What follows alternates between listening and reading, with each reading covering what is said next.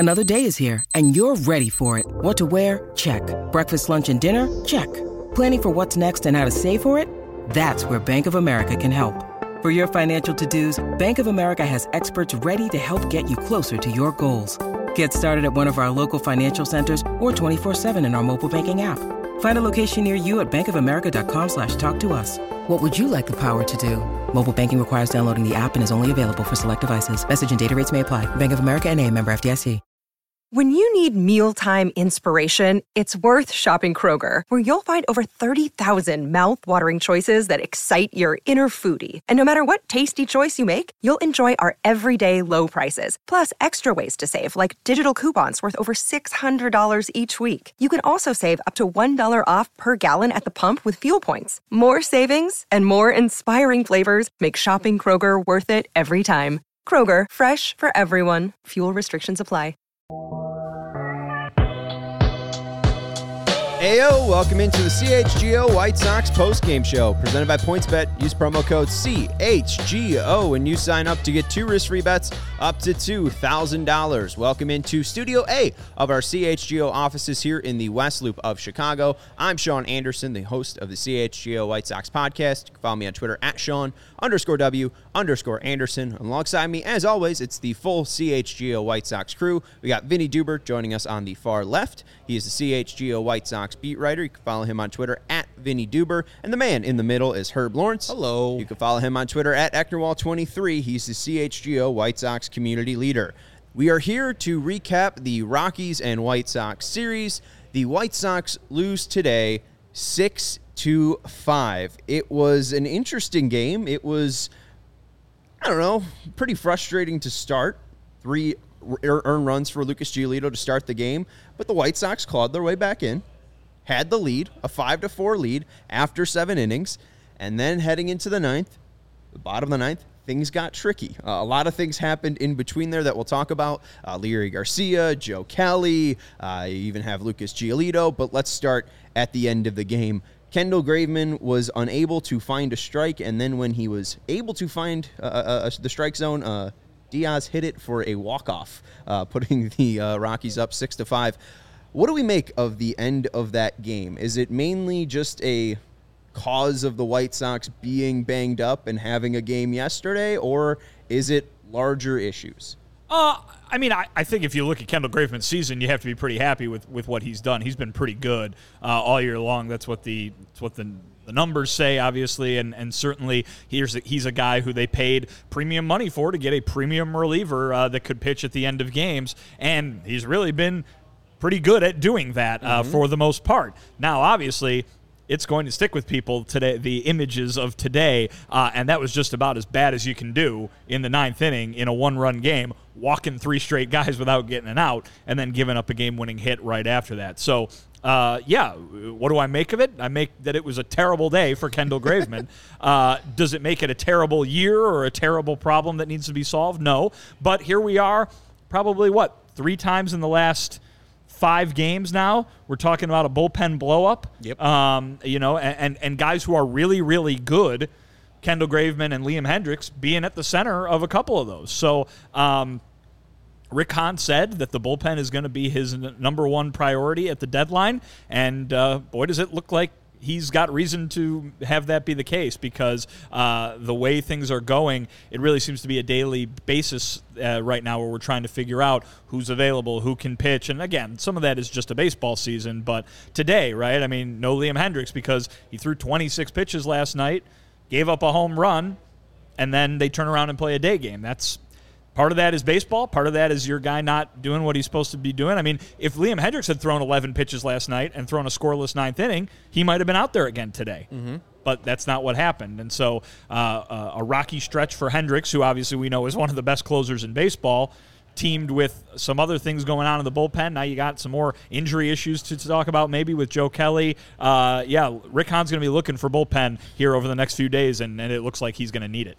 Yeah, it was something that we were expecting them to need would be bullpen help. But Herb, this is something that's even a little bit different than what I was expecting before this game, because it felt like Joe Kelly was feeling all right. It felt like he was getting some good results. It felt like Kendall Graveman, there was some shaky moments with him, but he was mostly reliable. Liam's been fairly good throughout his entire contract with the White Sox this year. And then it's really, Jose Ruiz, Matt Foster, Tanner Banks. Can they turn it around, or can the White Sox even upgrade them at the trade deadline?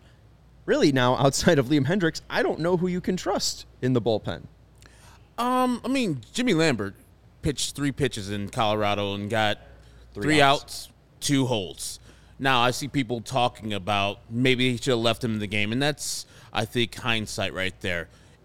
If Tony La Russa doesn't go to Kendall Graveman in that 9th inning and Jimmy Lambert does what Kendall Graveman did, they're all over Tony La Russa. Now, Kendall's got to perform.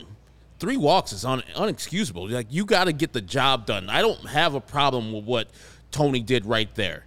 He did what he had there, and Kendall Graveman is his best option there. And yes, Jimmy had 1 pitch, and so he's well rested. He only had 2 the other day. But I know myself, if he brings in Jimmy Lambert in that 9th inning, there's nothing that good comes out of that if he gives up a run. Oh, Tony's doing too much. He's got Kendall Graveman. We paid all this money for Kendall Graveman, and we're going for this guy we've had in the minors forever, a minimum salary guy. So this is all on the individual players who didn't succeed, and he will need to go out, and Rick Hahn need to go out and get multiple bullpen arms, because Joe Kelly left today, and he has been largely ineffective, but lately been good. You see what Jose Ruiz is. He's really a guy that you put in the game when the game's either out of hand either way. I don't know if you actually rely on Jimmy Lambert to go down the stretch, even though he's been good this year. A 2.22 ERA, every time he's going out there, he's giving you a chance to win. And then Liam, you've had the torn UCL for years, but for the most part, he's been good. So, yes, Rick Hahn has his work cut out for him to go and get multiple arms and a left-handed bat, because this team struggles still mightily versus right-handed starting pitchers for some goddamn reason. The story of the bullpen this season, at least from my standpoint, has really been Hendriks been good, Graveman's been good, and everybody else has kind of taken turns at being good, right? Yeah. You look to a guy who pitched today like Matt Foster, or a guy who pitched today in Jose Ruiz. I don't think a lot of people would say that those guys are super confidence-inspiring, but they've each had their stretches where they have been among the best pitchers out of the bullpen. The problem is those stretches have come to an end, right? And so you're at the point where you don't really know what you're going to get from basically anybody who isn't Graveman or Hendriks right now. And obviously we're talking about recent results in which those 2 guys have not been able to get the job done too. So I think you're absolutely right. I think the multiple arms is something that Rick Hahn's going to have to try to do, if for no other reason because you need a lefty, and you need a guy at the back end. Yep. And that's the bare minimum of what you need. I suppose you could get that in the same guy, but you really need multiple upgrades there because of the way that the injuries have taken out your lefties, and now you might have another injury to Joe Kelly in which injuries have taken out your back-end guys too. And I guess that's what's extremely frustrating to me is the fact in the offseason you go out and sign Kendall Graveman to a $24 million deal. He's worth $8.5 this year. You go out and sign Joe Kelly. He's worth about $7 million this year. And you go out and sign Vince Velasquez for about $3.2, right? You just invested around $20 million into your bullpen on 3 arms only.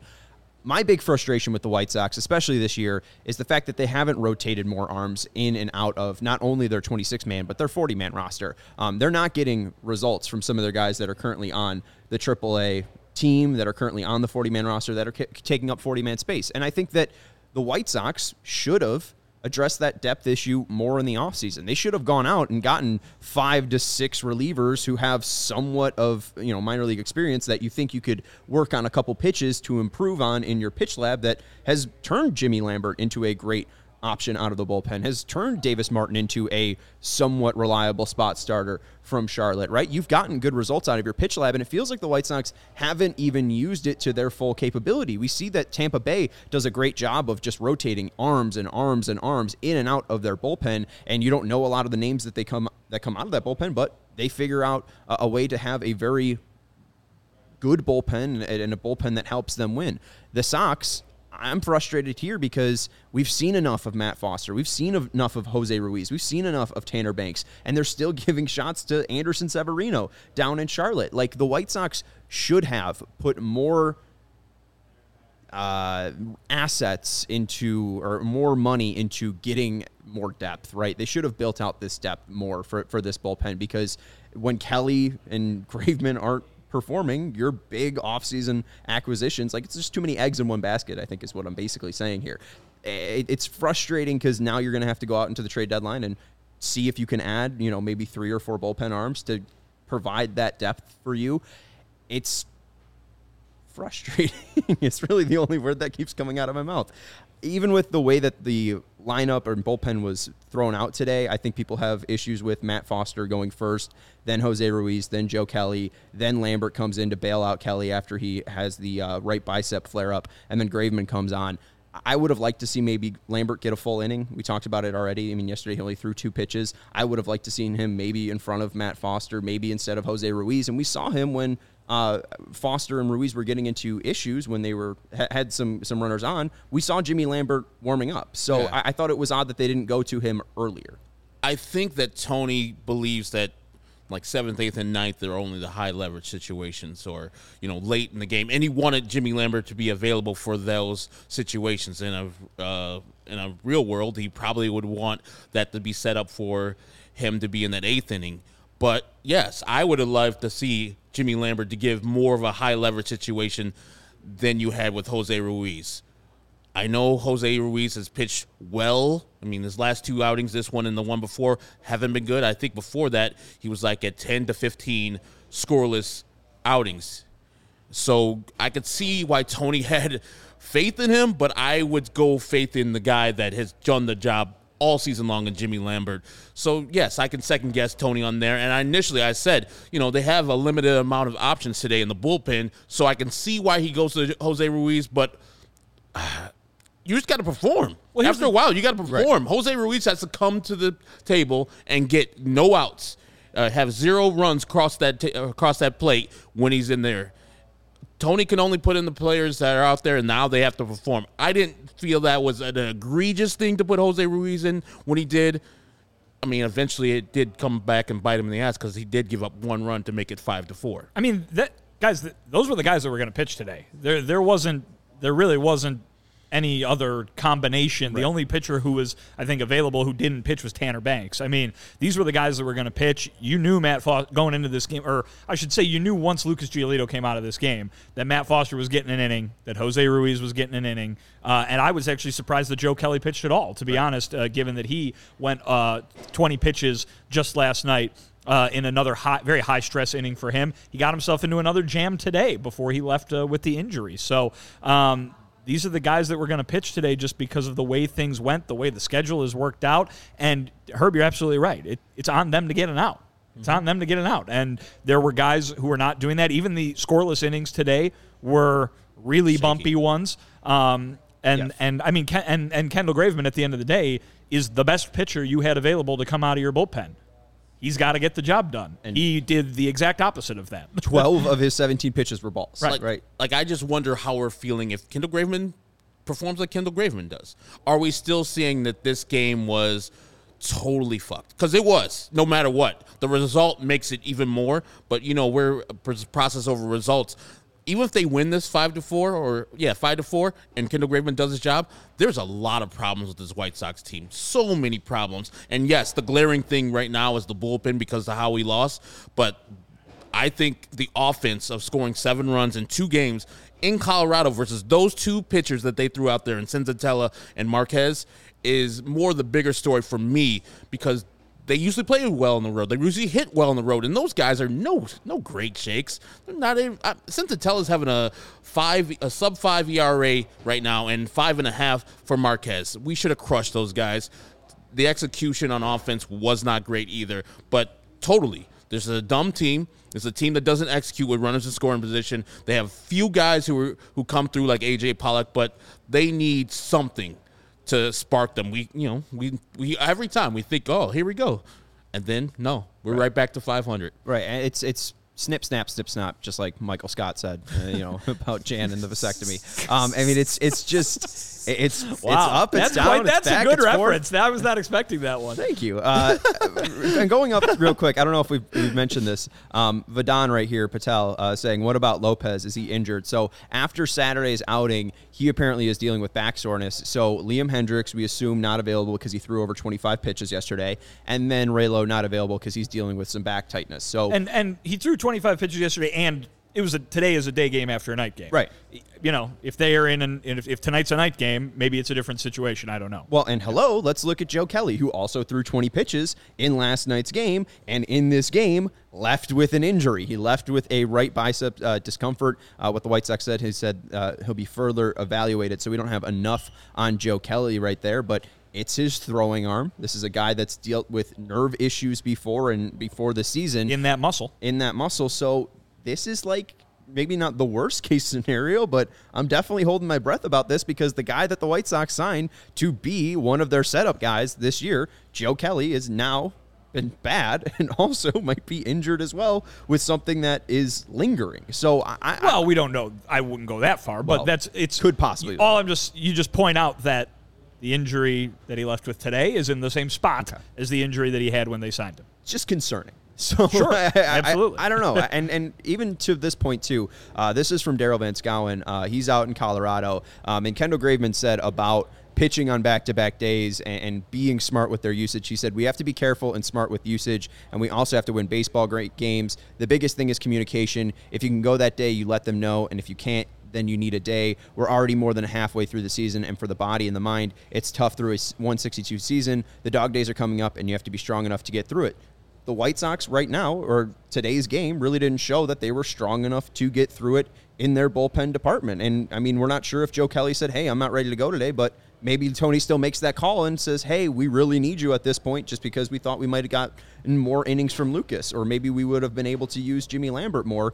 It's a tough spot that they were put in just with Raylo not being available and Hendriks not being available. And I think also the White Sox, the way they run their IL, it could be trouble, especially you're going to Colorado. You know that Raylo's not available for the whole series, and I know you don't want to put him on the shelf for, 15 days when you probably need him for the Oakland series and the Kansas City series, but no one's available in a spot. He's just taking up a spot that won't be able to be pitching. You know that Colorado's going to be tough. You know Lucas is going out one of those starts, and he hasn't been that great this year. So you're like, okay, we're going to have one of those games. Might be a bullpen game. So we need to do some back-end bullpen things where we can be safe when we need a guy. Maybe Davis Martin comes up for Raylo there and give Raylo the 15 days of rest, and because Davis Martin has been pretty good in his stead when he's been coming up for the White Sox. I just don't like that necessarily, but also, like I said before, performance has to come through. You can't win if your pitcher is just throwing balls. I know that Kendall Graveman's not trying, but he couldn't hit it. Right. Command and control was gone. Well, and it was totally gone. It was a complete opposite of yesterday. Yeah. He threw 11 pitches in yesterday's game, threw 9 of them for strikes. Today, he threw 5 strikes and 17 pitches. It's a complete opposite. And, you mentioned the IL stuff here with Raylo not going to the IL, taking up that roster spot. That's the issue with the 40-man that I see. There's no one that you can call up right now that could take his spot and be as effective as Reynaldo Lopez, or even give you anything it'd be Martin. Davis Martin would be the call-up. Right, yeah. It'd be Davis Martin, and he is a starter. Like he's a guy that right now is making starts in Charlotte, has seemed like he's most comfortable in that role. And the White Sox have about 6 guys just taking up space on the 40-man roster that can't help this team because they're bad and struggling in AAA. The only guy that might be an option would be Bennett Souza, but he's a lefty, and he had his own struggles up here in the major league level. So not only do the White Sox need help at the trade deadline, but they need help with their 40-man roster, and they need help with this bullpen because Tony wasn't in the best of spots today. I thought he might have been able to use the bullpen a little bit better, but overall, it's exactly what you're saying. Guys need to perform. I mean, Kendall Graveman, 5-4 lead. I mean, they had the game won. Right. The game. I mean, they had the game won. They had the lead going into the 9th inning with the second best pitcher in their bullpen throwing. Right. That's supposed to be a win, you can spend as much oxygen as you can muster on coming up with every other reason, but the bottom reason is Kendall Graveman didn't do his job today, and he didn't do it in glaring fashion, and they lost. They lost the game they should have won. I mean, you talk about the offense, you're absolutely right. The Colorado Rockies are not a good team. You should be able to score more runs, but, they scored 2 runs yesterday, and they won. So, good job. You know what I mean? They scored 5 runs today, and they should have won. Yes. That would have been a good job, but they didn't.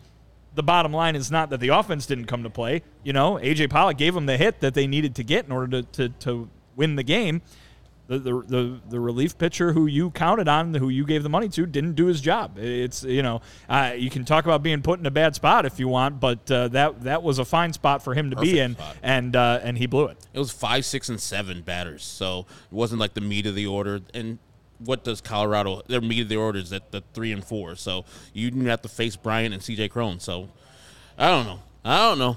Some of those things Kendall didn't come through, and I'm not necessarily blaming him, but he didn't come through. Like, if he's giving up bombs, you can look at him and say, oh, man, what the hell? What's your pitch selection? He couldn't get the ball over the plate where he needed to. And, yes, Jensen Visconti was a little precise, but also you saw the strike zone the whole time. And the one time Sebi caught a ball that was an actual strike of the slider, he caught it back in. And the umps are usually going to give that a ball call anytime. So Kendall Graveman failed today. The White Sox fail to get the light dusting. And that was, yes, it would have been a nice dusting there. And that was on a 3-2 count, the Sebi pitch. So if he framed that correctly, that might be a completely different game. It's a lot of what-ifs there. Interesting, too, for the Sox. I mean, last year, starting pitching was such an important part of this team. They were having guys going into the 7th inning, the 8th inning, and you weren't dealing with these guys being unavailable because they weren't just being used as much last year, the bullpen pieces that were so effective. This year, the Sox have the 10th most innings pitched out of their bullpen, and I know that the ERA is ugly, but the FIP, the fielding independent pitching, has been pretty good. It's 8th in baseball. So the pitchers, for the most part, have been doing their job. Today was a good example of them not getting it done, and that's why the White Sox lost. The best way to support CHGO is to download the PointsBet app and use code CHGO when you sign up. If you do that right now, you get 2 risk-free bets up to $2,000. But that's not it. If you make a $50 or more first-time deposit, you receive a free CHGO membership, which unlocks all of our web content, and you'll even get a free shirt of your choice from the CHGO locker. That's $2,000 in free bets, a free CHGO membership, and a free t-shirt from the CHGO locker, all for making more than a $50 first-time deposit at PointsBet. If you have any questions, you can email pointsbet@allchgo.com, and we'll help you out. And PointsBet's your home for live in-play betting, and it's just got even better. If you see an edge in the game you're watching, if your favorite team is primed for a comeback, don't just watch the game, bet along with it live. There's more live betting, more live markets, and faster live cash outs with the PointsBet app. So what are you waiting for? It's time to elevate your live betting game. Download the PointsBet app right now and use promo code CHGO when you sign up. Once the game starts, don't just bet. Live your bet life at PointsBet. If you or someone you know has a gambling problem and wants help, call 1-800-GAMBLER for crisis counseling and referral services. And our next partner, it's our newest partner, and we're very excited to tell you about them. Chicago sports fans, your home for the best Chicago sports coverage, is partnering with a leader in the sports merchandising and collectible world. CHGO has teamed up with FOCO to secure your access to the best collectibles and gear around. Whether it's Bears, Cubs, White Sox, Blackhawks, Bulls, FOCO will have something for you, your kid, a friend, or a loved one. If you're looking to get some new gears, collectibles, or accessories, FOCO has officially licensed swim gear for men, women, and kids with everything from bobbleheads to swimsuits and Crocs. And if you look at the White Sox one, they got a lot of nice bobbleheads on there. So I just want to say, if you're a bobblehead collector, if you're looking to add to your brand new set here, your video podcast set, you can go out and get the Jose Abreu, Yohan Moncada, and Tim Anderson triple bobblehead right there. They got Luis Robert and the City Connects, or a Dallas Keuchel Gold Glove bobblehead. Wow, that's exciting. We should get that one. Yeah, honestly, hey, Brandon, $75 for the FOCO bobblehead. We want the Dallas Keuchel Golden Glove one. We'll get that for the Ranger series when he pitches against the White Sox. There we go. Shuts us down.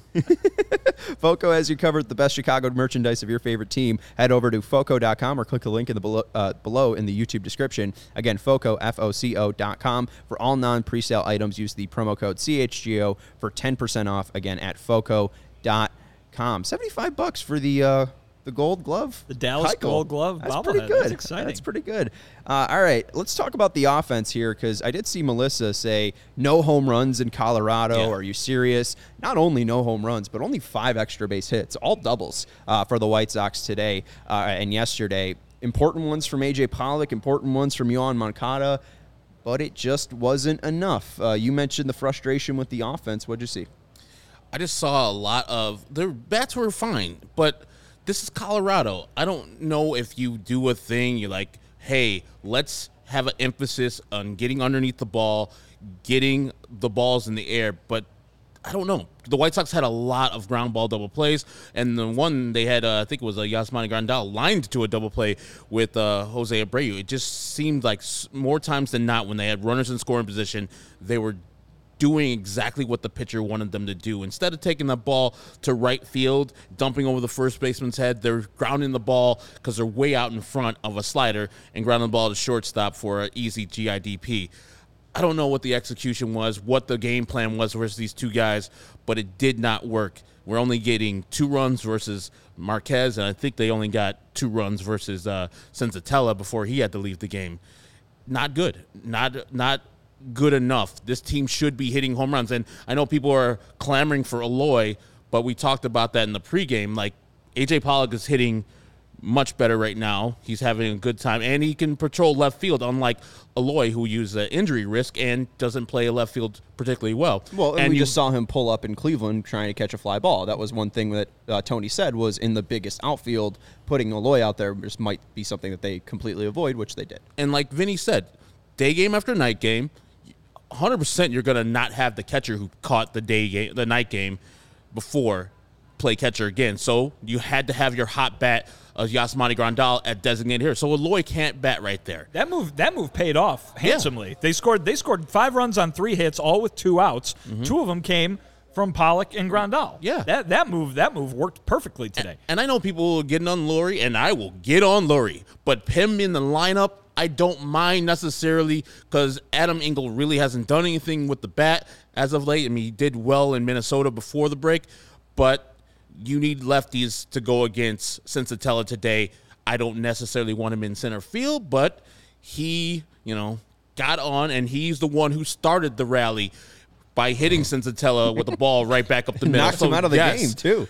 Lurie is not smart for getting picked off at third when Yoan Moncada walked right there. That was one of the worst plays I've seen in a while. But as Lurie is wont to do, makes a great catch in the gap and then hits that ball off of Senzatella, which starts the rally for the White Sox in that inning. It wasn't great. The offense needs to be lifting the ball. I don't know. Frank Menachino is telling us these guys are not listening, whatever. Home runs at Coors Field should be just assumed. That's what I assumed that Luke was going to give up home runs. I don't care. Make them solo shots. The White Sox should be better on the road, especially at Coors Field, especially versus those 2 pitchers. They should absolutely be hitting more home runs. There's no doubt about that. I think that's probably the big takeaway here offensively is, man, they can't even get the home run ball when they go to Coors Field.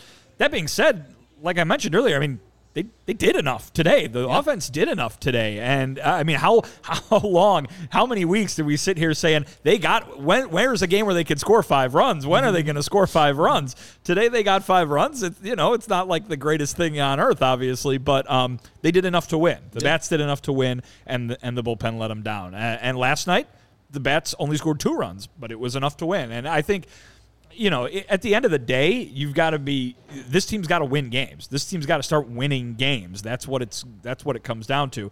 And on any given day, it's going to be a different level that your, individual facets need to reach in order to contribute to a winning effort. The last 2 days, the White Sox bats got to the level they needed to get to contribute to a winning effort. It still didn't work out for them today. Right, and just going to the fly ball stuff and them hitting the ball in the air, 9 fly balls in this series against Colorado. In just the last 2 games against Cleveland, 19. Yeah. So they ended up hitting 3 homers in that game. Obviously, that was a good win on Sunday against Bieber.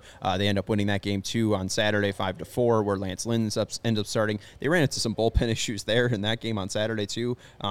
Right? Because that was supposed to be the Saturday games, the doubleheader games. They both of them. So I mean, the offense has been doing their job for the most part, and it's just frustrating when they don't hit home runs. But still, that's not the reason they lost today. It's still on Kendall Graveman and the bullpen not doing their job. But I want to go back to the Leury Garcia play. I think it's the first time I've ever seen an inning end on a walk. That was surprising to see the least. I thought Moncada was at least going to get another at bat, but he just gets screwed. He gets the on base, but let's take you through it. So Harrison flied out to right. That was the first out of the inning. Then Garcia struck out. He got to first base on a wild pitch, so drop third strike. Garcia reaches first base. Then Zavala singled to right field. Garcia went to second, and it was a weird play. Zavala popped it up. It sliced down from the right-handed batter's box to right field, and it dropped right in front of Charlie Blackmon right on the left side of the line. So it was a great job by Zavala. Garcia and Zavala get on. Then Anderson grounded out to first. Zavala went to second because Iglesias didn't touch the bag. So Zavala and Garcia were safe. The return throw to first got Anderson out. So there's 2 outs. Zavala at second, Garcia at third. Moncada on 5 pitches draws a walk, and Garcia, lollygagging down the third base line, gets picked off. And it's not even like a catch and throw from the Colorado catcher. Like, I mean, it's a catch. He looks and waits for Ryan McMahon to get back over to third base. It's a great pickoff play, but it's also just, why are you in that scenario in the first place? And honestly, I know Leary is well-loved by this team. He's well-loved by Tony La Russa. He is the longest-tenured White Sox. But that shit can't fly. I understand he made a great play in center field. It was a nice play in the gap there. But also him jump throwing from the warning track, it didn't affect the play, but it's just weird fundamentals. Him grabbing a ball that was a one-hopper in center field barehanded. Yeah. It's just odd for a guy that doesn't show that much skill on the base paths and in the field. He really is pretty lackadaisical out there, and this is what you can't get from this player. He needs to be your smartest player. He needs to be your best base runner. He needs to be your best defender, and he needs to be perfect when he's out there, and he just hasn't been this year. And I would love to give shit to Joe McEwing, but that is a grown man at third base that's played baseball for a long-ass time. I don't know where you're going. It's a 3-1 count with a left-handed hitter up. The catcher has a clear view of you. He sees you perfectly. He's been seeing your ass, trying to creep down, get that good secondary lead. Where you going? It's 2 outs. It's not like you have to bust it because it's a 1 out and they might be coming home to get you and cut you out for the run. It's 2 outs already. And the ball was outside. Ball 4. Where are you going? Where are you going? Like, and the pitcher wasn't showing signs of hitting the ball in the dirt, so I got to get that good secondary because he's going to throw that slider. Because he wasn't in an advantageous pitcher's count where he's ahead and he wants to go to the dirt. So it made 0 sense for Lurie to be caught off, the old adage, don't be making the first or third out at third base. That is probably one of the worst outs I've seen, especially a team down at that point, to ever get out. Like, where are you going? And he was out by a good margin, too. Like you said, McMahon was like at shortstop position, and he ran over to third base. That's how much Lurie was out. That they had the third baseman run from the shortstop position and still get him out by plenty. Yeah, I don't do the punitive thing where you do like Bobby Cox did with Andrew Jones, where he's like takes him out of the game in the middle of the game and to embarrass him.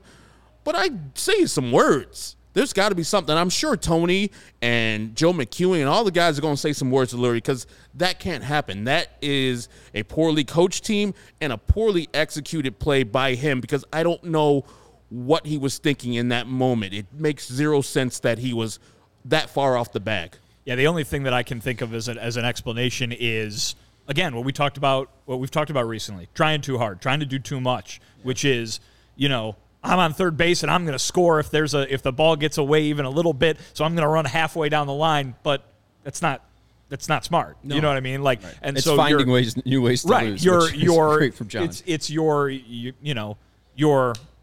wanting to do it so bad that you're forgetting what you're supposed to be doing, and that's that was an awful looking play, no doubt about it. I would say this. Larry's an easy punching bag for everybody because his numbers are what they are. There's a lot of people on this team that have made mistakes like that this year. And I think that the base running, the defense, these are things that have stuck out about this team as, you want to know why the White Sox are 500 and not hitting the heights that we thought they would be by this time of year. Right. Those 2 areas which, are ones that everybody really focuses on when it comes to fundamentals and stuff like that, they have not been up. They've been far from up to par. We'll put it that way. And I mean, I can even remember a few weeks ago, maybe it's a month at this point. Summer's blurring together a little bit, but asked Tony, where is this team fundamentally? And he said, honestly, at the time, it's a work in progress. And he was confident that they would get it to work, but we've seen far too many plays like that play this season. And I think, if we hadn't, you look at that play and you go, what was that? What is he thinking kind of thing? At this point, it's very much a trend because that's what this team has been doing all year long. And to put on that, you're talking about a team leader, a guy that is an all-star shortstop, Tim Anderson. Ground ball double play, pretty much routine double play. Forgets to step on second base. The old school neighborhood play would have reigned there, but that hasn't been in the league for 5 to 10 years. So Tim's got to do better. He's better than the guy that makes those mental and physical lapses from time to time. I need him to be better there. He made up for it eventually with a single. He got a Lurian, but we don't need to be making up things. We just need to be executing simple plays. Step on the bag, and Tim likes to do that. Take the ball himself, doesn't trust himself or feels that his arm is good enough to get the job done, and then throw to first, get the double play. That is what Vinny's talking about. It's not just Lurie. It's superstars that keep on doing that all time and time again, and Tim cannot do that. Well, he is the leader. He is one of the leaders, and he's an all-star shortstop that started the game. That can't happen. And when we've seen the play, I think it was recently, I think it was either Kopech or Lance Lynn starting, where TA grabs the ball and tags the guy with the glove, but the ball's not in the glove. Like there has been recent plays like that that have been frustrating to see from TA, but it was also pretty close. I mean, like if there's no replay, it was pretty that close. Guy's That's a good out. point. Yeah. I mean, there's no space between his foot and the bag there. It's just not touching the bag, which apparently they can tell. And still his foot ends up lifting the bag after he throws it, but it's a very bang play. I understand Tim wanting to get the ball out of his hand as quick as possible to get to first. I can't bash him on that, but in a game where you lose 6-5 like this, you got to look at every single thing. That didn't cost them ultimately. No runs scored, but still, it's a thing you just got to clean up because eventually it will cost them. Well, and I mean that's the thing too. Is like all that Larry stuff happens. They've got the lead in the ninth inning. Like, is that even the most memorable base running mistake they've made this year? I mean, Danny Mendick in Toronto. What about the triple play? I mean, there have been times. The Larry one today was really bad. Ooh-wee. It might not even be the worst. I would say it is the worst just because in that triple play and even in the tagging play with Reese and Danny Mendick there, it's two guys at the same time. Like, there's a lot of issues with that. It's Danny Mendick tagging up when he shouldn't have, right? And Reese is just doing his job. It's Moncada and Engel not communicating. Like, I feel like that has more on the coaches and the team right there. Like, Daryl needs to be telling Danny, you're staying here on that Reese play. I mean, Daryl and Joe need to be more clear with Yoan and Adam on the base paths. And clearly it's not any single guy. I mean, we're talking about 5 different guys here in this one thing. But Leury, it's such a singular moment. Leury does not need to have that big of a lead. Joe clearly needs to tell him something when he sees him taking that big of a lead. But also, you can't make the second out at third. This would have loaded the bases for A.J. Pollock, and that could have just ended the game right there. I mean, they could have been up 4 runs, and we might not even see Joe Kelly in this game, and we might see Tanner Banks because it's a comfortable enough lead to go with Banks, Foster, Ruiz, and then maybe, Jimmy Lambert to end it. Like, that could have been a game-defining moment where you have Senzatella on the ropes, A.J. Pollock, who's hit him well throughout his career. That's probably the biggest boneheaded base running error that I've seen, and I understand the triple play has never been happened, especially that ilk has never happened before. So I get that people might pick that one, but this Leury one is just so shocking. I mean, there wasn't even a ball in play to get out on. Like, I mean, he walked. He walked. The bases would be loaded. If he just stood on third base, the bases would have been loaded. I don't get that. But talking about the fundamentals in a whole, it's been brutal to see. And this team doesn't take the extra base below league average and extra base taken percent. Jose Abreu did today. Yeah, that's true. And we saw Aloy do that as well yesterday. I mean, there's been some moments, but for the large majority, it just doesn't feel like this team is the smartest on the base paths outside of when they're stealing bases. They're really good at stealing bases. all this being said, and so to bring some sunshine to you guys, as the clouds part over the city of Chicago behind us. So beautiful. the White Sox are terrible or just average. But guess who That's is? the sunshine? But guess who else is? The Minnesota goddamn Twins. They're terrible too. And the White Sox are, even how badly we feel. Exactly, Joe. They're terrible. And the White Sox are only 3 games back. And if they could have won today, there would have been 2. They're catching these sumbitches. I don't care what you guys are saying in the comments. They're catching them. Even though the White Sox are fundamentally flawed and they have lapses of judgment and errors all the time, they're better than Minnesota. Book that shit right now. Book it. We're going to the playoffs, damn it. Here's the thing, though. If we're going to the playoffs, I really feel like it's coming down to that scenario we've been talking about. The last 9 games, Yes, Guys, 6 of them against Minnesota. Please. Guys, ever since I said this, there have been 2 very entertaining baseball games played. Now I know no one in this chat, no one sitting next to me is happy about the way it turned out today, but that was an entertaining game to watch, at least today. Yeah, I mean, definitely a lot of things happened. There's a lot to talk about Sure, from the exactly, game and yeah. stuff that we might not get to. Guys, move the teams. The score is changing. The lead's changing back and forth. And Jimbo brings a good point. And and it was Vinny who brought it up. It's like, be honest with yourselves. Even if they win the division, are you going to enjoy it? No. Vinny brought up every game will be like this. And I don't enjoy, it was a lot of frustration, a lot of, why are we doing this? I don't want that every game. Can we get a laugher once in a while? A big-time ass-whooping of Detroit. This weekend, we got Oakland. I know they just swept the Houston Astros, but some teams match up well versus other teams. Those A's aren't anything. And theoretically, they'll be trading some players away, and hopefully they'll do it before this weekend starts. They should dominate the A's this weekend. They should dominate the A's this weekend. When it doesn't happen, I'll come back here on Sunday. I'll be like, fucking shit again. Not even 10 days ago, the White Sox beat Minnesota 11-0, and you're looking for a blowout. More.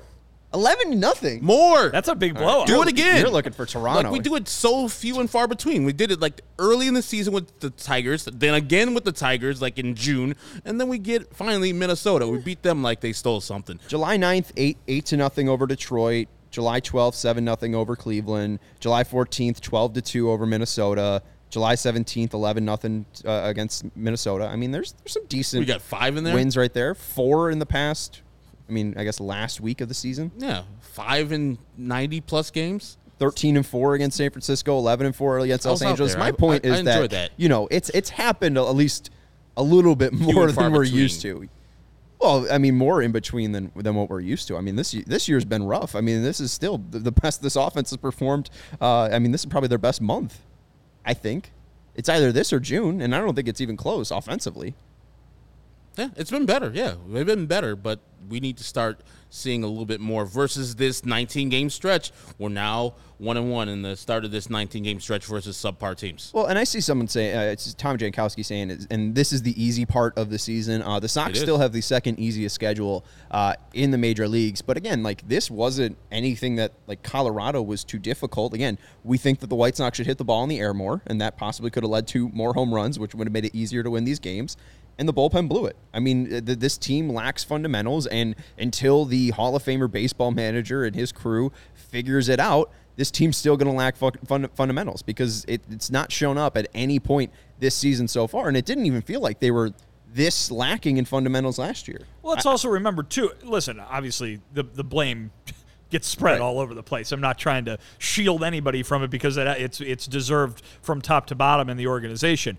But let's also remember, these guys are Major League Baseball players.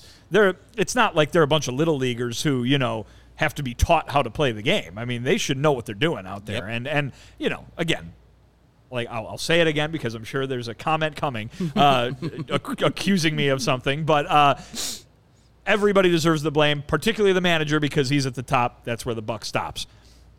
Who also deserves the blame are the players who are supposed to be doing this and who've been playing this game for the last 20-something years of their lives and, need to go out there and do that too. So, I'm always shielding. If only I had Captain America's shield, then I would always be shielding Mr. C. But unfortunately, I'm not Steve Rogers. I heard a rumor about Steve Rogers, and I heard that Steve Rogers is actually on a plant-based protein diet, just like Chicago Bears quarterback Justin Fields.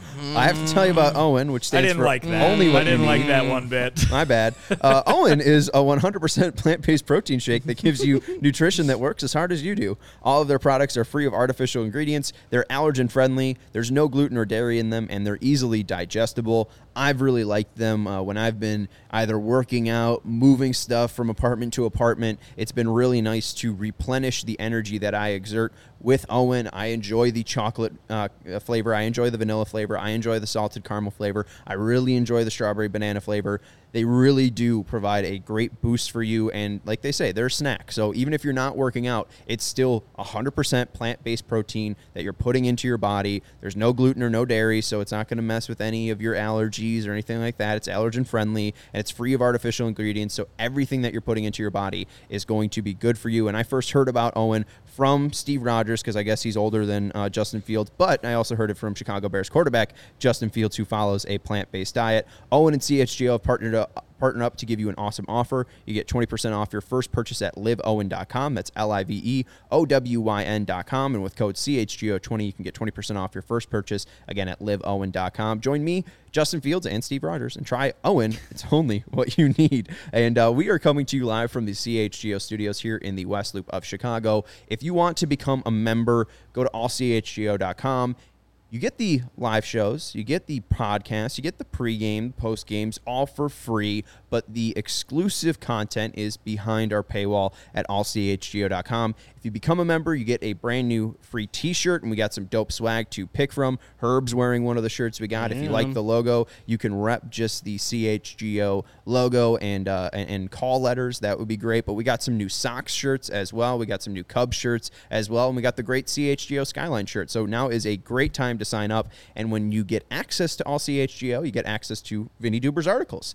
He just recently wrote about Michael Kopech's performance in Colorado and how Jose Quintana might fit into that mix if they are able to acquire him, and you also talked about Rick Hahn and what he thinks about the second half of the season. So make sure that you go to allchgo.com, become a member, you get the free t-shirt, you get access to Vinny and all of our great writers' articles, and you also get access to the members-only Discord, the CHGO Lounge, where you get to shout out and chat with all of us live in-game. If you see Leary Garcia get picked off third base, after Yoel Moncada walks, you can go and message all of your frustrations to us in the CHGO Lounge. So if you want to help support us, allchgo.com is a great way to help us out and go and support us. All right, let's go out to Colorado.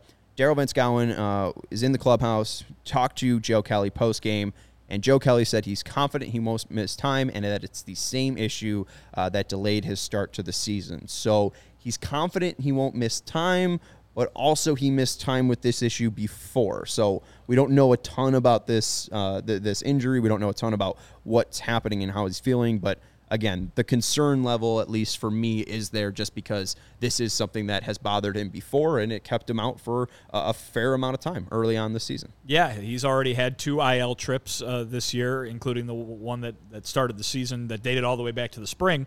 And that he says that's the same issue, huh? I don't have Daryl's tweet in front of me, but he said it was the same issue. So the nerve. Yeah, word for word was just the same issue that held him out in the start of the season. So there you go. And we'll see.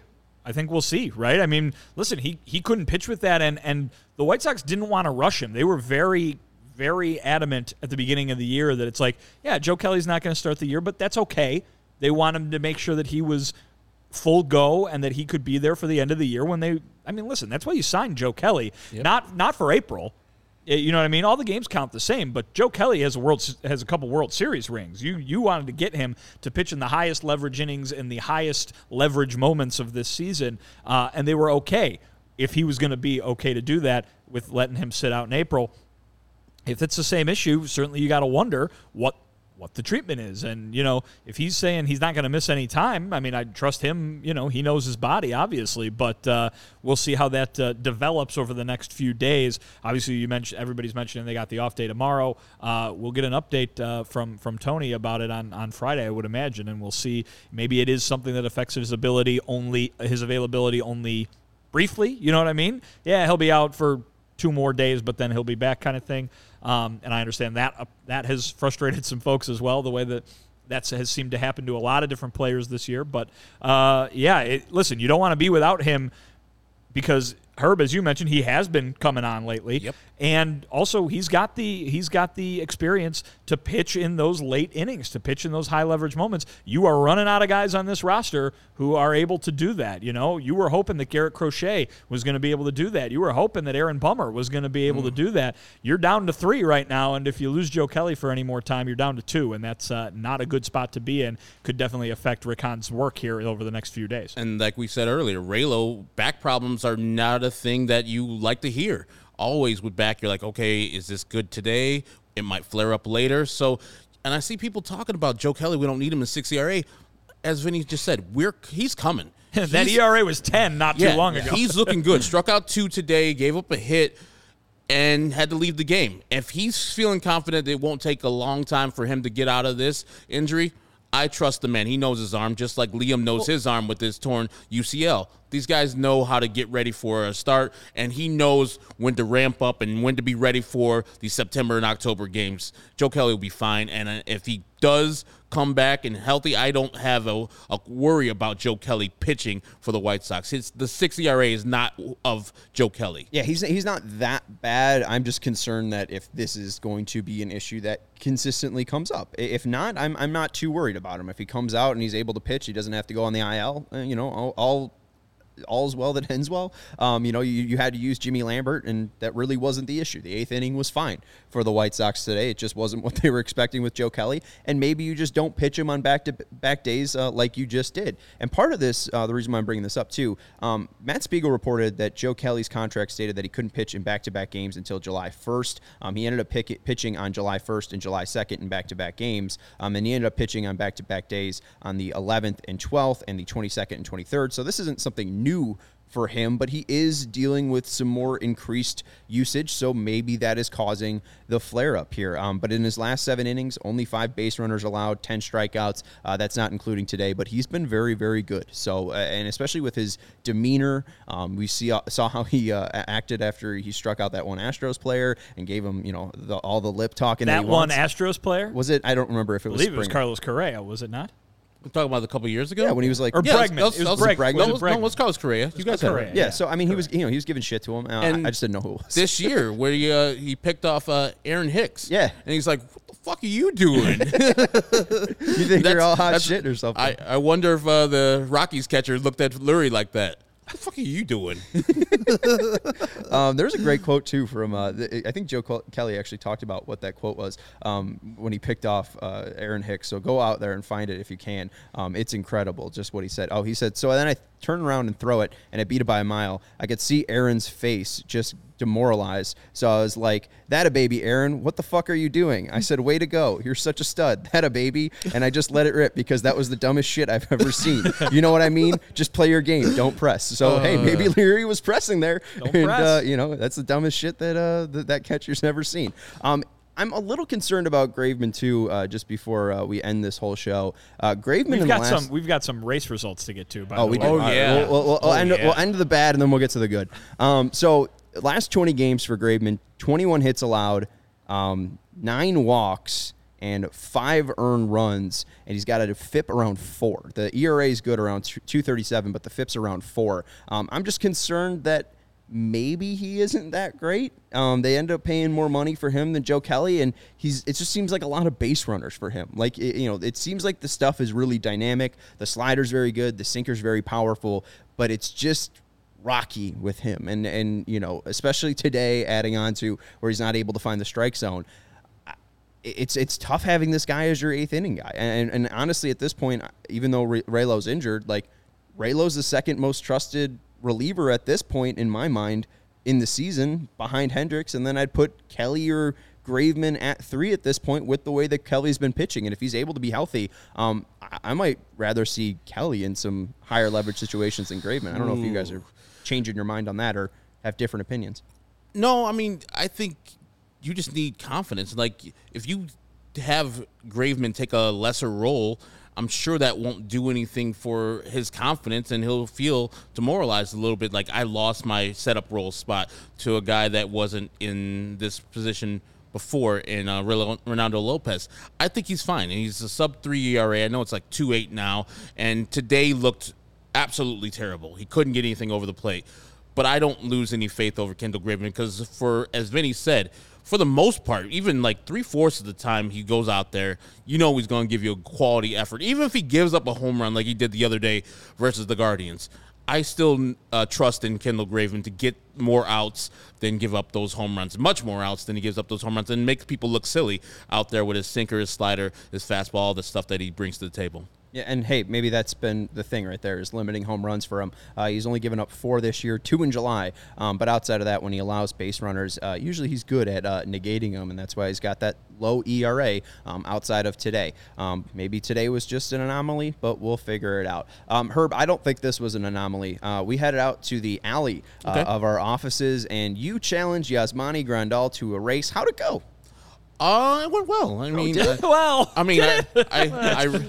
go to the tape. Go well. We went. Steven brought some the measuring stick. We measured out 90 feet, and I ran it 3 times. We had Yasmani's sprint speed from home to first base, which was so Statcast has his 90-foot split as 4.77 seconds. Okay, so that was the time to beat. Yes, so the time for him running out of the left-hander's batter box to first base took 4.7 because Herb challenged. Yes. He said on Twitter yesterday, I'm faster than him. You said you are faster than Yasmani Grandal and could beat him in a race. Hey, after A.J. Pollock gapped a double, Yasmani Grandal was on first, did not make it home, and you said I could beat that. I said I can beat him. He's real slow. But also, we didn't account for him being the left-handed batter's box. Let's go. That's like an extra 2 feet. Oh, you want you want some help here? All right, it was 3 times I went this distance. The first time was like 5.5. It was Sean filming from behind. Steven, our producer, was filming at the Steven, in can line. we get a more accurate number? The first time was 5.7. Wait, hey. We have video evidence of this, do we not? And then Vinny was taking the time. So he said 5.7 for the first one, and I think 5.2 for the second one. You got down to 5.2. And I was like, I'm not losing this one. And it's like, I'm going to go extra hard. That's never a good thing, friends. Ever a good thing. So I was... Don't press. You were pressing. Oh, my God. Me and Lurie were right there. You pulled the Leury Garcia.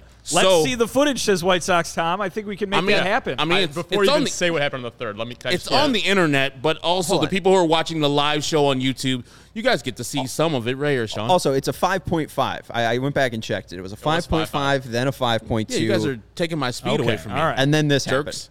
All right. So here we go. Are we showing all 3 or just the last one? Just the third So he ran one. a 5.5, he ran a 5.2, and then Herb tried for the third and final. He tried to shave it down. Half a second. He thought it was going to be half a second faster in the third heat. What do you got, Steven? There he goes. There's Herb. He goes. And then somebody shot me right in the leg. Oh, God. I don't think they heard your skin scraping against the asphalt. I mean, and technically, all I have is like my right knuckle and my middle finger is like scraped a little bit, and a little scrape on my upper, got some like road by the rash elbow. there, yeah. That's about it. That's pretty good. I mean, I pretty much pulled my right hamstring. I don't have a right hamstring. Do you need one? No, not you. Depends what you're trying to do, I guess. Yeah. Just take the elevator. I mean, you'll be all right. These guys were saying that I was on track to beat Yasmani, so I'm going to take that.